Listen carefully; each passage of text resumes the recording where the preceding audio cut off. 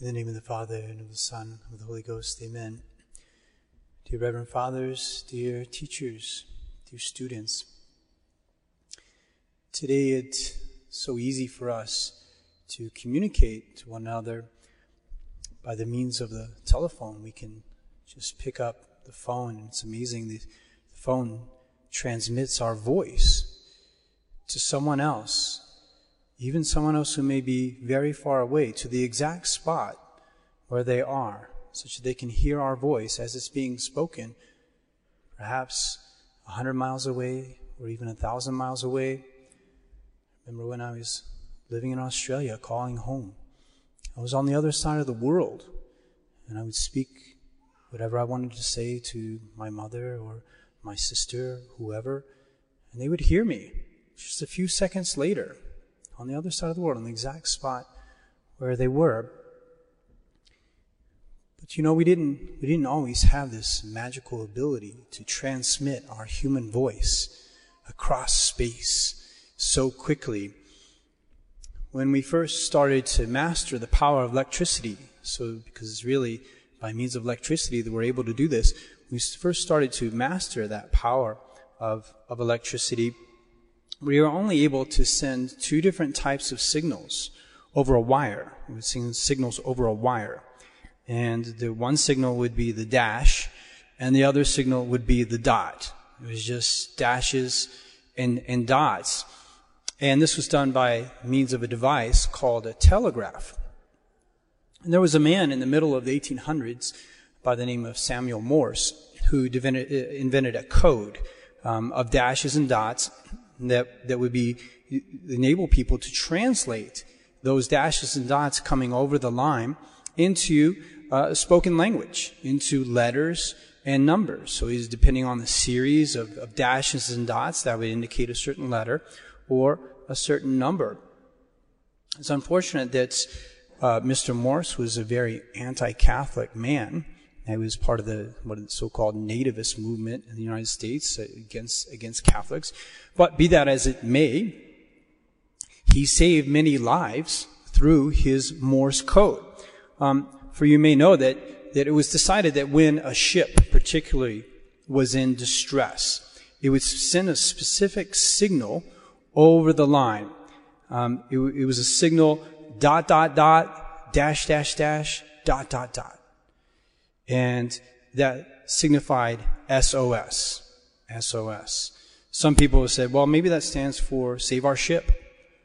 Others were like, well, maybe it stands for save our souls. But it seems like they chose that signal just because the letters were so clear over Morse code, and you clearly could immediately detect that these people were in distress. Over time, they were able to send these Morse code signals over the airwaves wireless, without using a wire with electric signals, but they were just able to send it through the air. And they invented this new device to do that they called a wireless. And one of the first ships to be saved by sending an SOS over the wireless was the steamer Kentucky. The steamer Kentucky was heading from New York City to the Pacific Ocean on February the 4th, 1910. And it was deemed shipworthy even though it had problems with leaking. But soon after it left the port, it started to take in water. And the captain quickly realized that we were in big trouble. And so he sent this SOS signal over the wireless. We're in distress. And shortly after he sent that signal, the water came in and it destroyed the wireless. It destroyed the machine because it was all full of water. But it was enough time for another ship called the Alamo to come and rescue everybody. All 46 passengers, all the 46 crew were rescued before the Kentucky sank, unfortunately, to the bottom of the sea. Now, while these technological devices are certainly very helpful for us, you know that the Catholic Church has had a wireless technology available to it for many, many centuries before we learned to harness the power of electricity. We have a way of sending signals to heaven to ask for help in such a way that that even our very thoughts are known to people in heaven by means of our prayers. And in the 1800s, there was someone in particular that everybody was sending signals to. And this was Our Lady under the title of Help of Christians. In the early 1800s, there started to be this devotion to Our Lady under a new title, Help of Christians. And she is like the one on the other side of the wireless, and she's like listening and to receive a signal. She's like, oh, someone send me an SOS signal down there in Watkins. They need some help. They are in distress. So Our Lady's on the other side of the wireless, and we send up to her signals so that she can send her help and assistance to us when we are in need. As I'm sure you've heard, and I know I've mentioned myself on this feast day, St. John Bosco one time had a dream, a vision of a ship, precisely of a ship that was in distress.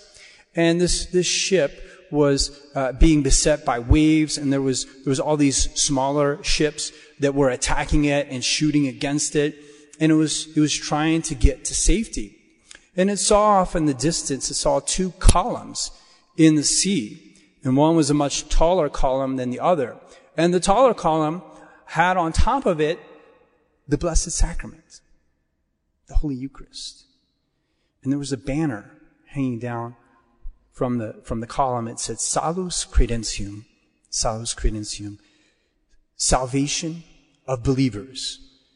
The Holy Eucharist is the salvation of believers. And then there was a smaller column to the left of that other column, and it had Our Lady on top of it.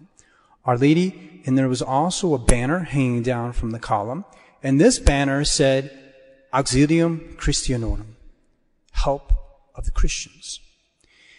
And this vision that St. John Bosco had, it confirms for us. It says to us that yes, it is Our Lady who is the one receiving the SOS signals that we are sending from this earth to heaven. She's listening for our SOS signals as we're trying to steer through our life in the right direction. And we're being beset by temptations and things that might wreck our life and destroy our souls. But in this vision, of course, the admiral who was at the steering wheel in the ship was the Pope.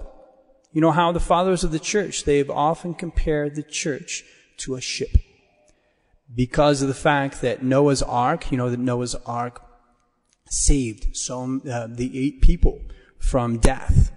So everybody got on the ship and they were safe on the ship, but they were not safe anywhere else. And the church is like that. When you enter the church, when you're in the bark of Peter, sometimes a ship is called a bark, but when you're in the ship of the church, you are safe from the world, the flesh, and the devil. You're able to steer yourself towards the safe harbor of heaven. So the church is compared to a ship, and the Pope is the captain of the ship. He's the one who's steering the ship. He's the one who's trying to direct the ship towards safety. And there was one particular pope in the 19th century, in the 1800s, in the early 1800s, when this devotion to Our Lady Help of Christians was really growing in the church. So there was a particular pope who was having a really difficult time of driving the ship of the church and directing the ship of the church in the right way. He was being beset from all sides, from many enemies who were attacking the church. He was being attacked especially by a little short man who was very powerful, Napoleon Bonaparte, one of the best generals in the history of the world. And Napoleon loved power, and he wanted all power, including the power of the Pope. He really wanted to have the power of the Pope for himself. And so he decided to send his army to Rome and capture the Pope and take the Pope back to France and put the Pope in prison. So Napoleon Bonaparte put Pope Pius VII, in prison. And he thought, since I'm such a great general, I should have all the power in the world, and no one's going to be able to stop me, not even the Catholic Church. I will even be able to take the power of the Catholic Church for myself, something that no one has ever been able to do in the history of the world. I am going to do, because I am great, I am fantastique, because I am Napoleon Bonaparte. That's what he was saying to himself, thinking that he was really fantastic and unstoppable. What Napoleon, however, did not realize is that Pope Pius VII had been sending SOS signals to heaven, to Our Lady Help of Christians. The Pope had someone on his side that was so much more powerful than this short Frenchman was, even if he was a great general. He had Our Lady Help of Christians. Pope Pius VII, he prayed long and often to the Mother of God during the time of his captivity when he was in Fontainebleau. And he was just, it wasn't like a jail, but he was like sort of under house arrest. And he had a lot of time on his hands.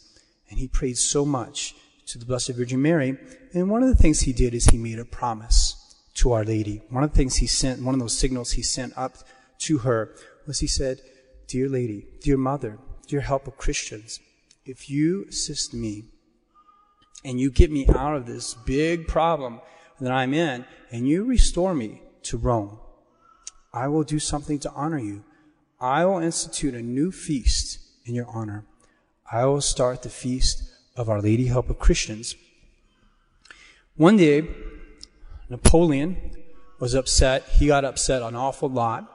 But one day when he was upset that the Pope was not surrendering to him, the Pope was not willing to give in.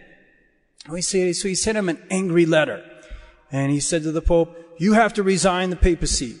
You have to give up your power. You have to let me make all the decisions for the Catholic Church in France."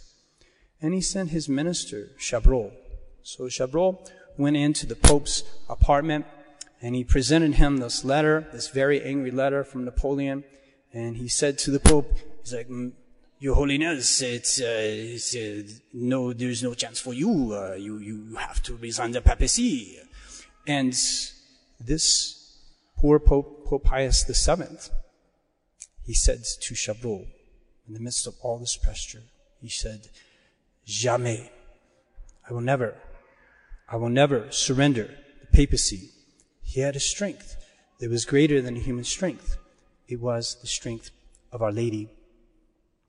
So as the Pope stayed in prison year after year praying, Napoleon started to suffer more and more defeats in his battles, and the countries that were helping Napoleon started to pull away from him. And finally, after almost 5 years in prison, Pope Pius VII was released. And he made his journey back to Rome. And as he was going to Rome, he stopped in many of these Italian cities. And in each city, there was a statue of Our Lady. And he would go up to the statue of Our Lady, the Pope. Imagine the Pope visiting your town. And he would crown these statues of Our Lady all the way back, because he saw clearly that if he was delivered from this horrible tyrant, it was definitely because of Our Lady Help of Christians. And when, after Napoleon was finally defeated in the Battle of Waterloo, the Pope fulfilled his promise to Our Lady. And he did what he said he was going to do, and he instituted the feast of Our Lady Help of Christians on May 24th. And that's why we have this feast to this day. So my dear children, we ourselves, we have to get in the habit as Catholics of sending our SOS signals to Our Lady Help of Christians. We have to go to her with the things that trouble us in our lives. Perhaps your troubles are not that great. Perhaps you're worried about passing your exam tomorrow, or one of your friends is upset at you, or you have a stressful situation at home. One of the high school students has a stressful situation at work. These are troubles. They're perhaps not huge troubles, but the point is that we must go to Our Lady with any trouble. We must get in the habit of going to Our Lady with any difficulty. that we have, whether they're big, whether they're small. We must ask her, because she is the help of all Christians. We send our SOS to Our Lady, and here at Our Lady Help of Christians Academy, we have both those pillars to assist us in steering our ship through this life. We have the pillar of the Blessed Sacrament. When we come to daily Mass, receive our Lord in Holy Communion, which greatly strengthens us in all of our difficulties in going to our eternal destiny, getting to the safe harbor. And we have Our Lady. We have Our Lady Help of Christians to assist us in all the troubles that we may have. The important thing is that you have this great confidence in her. We look at the things that Our Lady has done. We look how she helped Pope Pius VII. We looked at how many people she's helped all over the world. We think about the many people she's cured from their sicknesses by working miracles for them. And we have confidence. We think, oh, she's going to listen to me. If I send my SOS signals to Our Lady in heaven, she will hear me. She will care about me. She will assist me to get through all of the difficulties, whatever I need. So the important thing is that you have that confidence. And you know, as I say, St. John Bosco he was another one who had a very great devotion to Our Lady Help of Christians. And I just want to show you how, even though he was such a great priest, and he was so competent, and he was so capable, you would think maybe he didn't need any help, but he didn't think that way. Even after he was an adult, and he was running so many schools and enterprises, and being so successful, he did not think to himself, I don't need the help of Our Lady. No. He went to Our Lady and he prayed to her in a very childlike way. So I just want to leave you with a prayer that St. John Bosco composed that shows us the sort of dispositions we should have, that when we pray to Our Lady, we should truly pray to her as her children. Here's his prayer.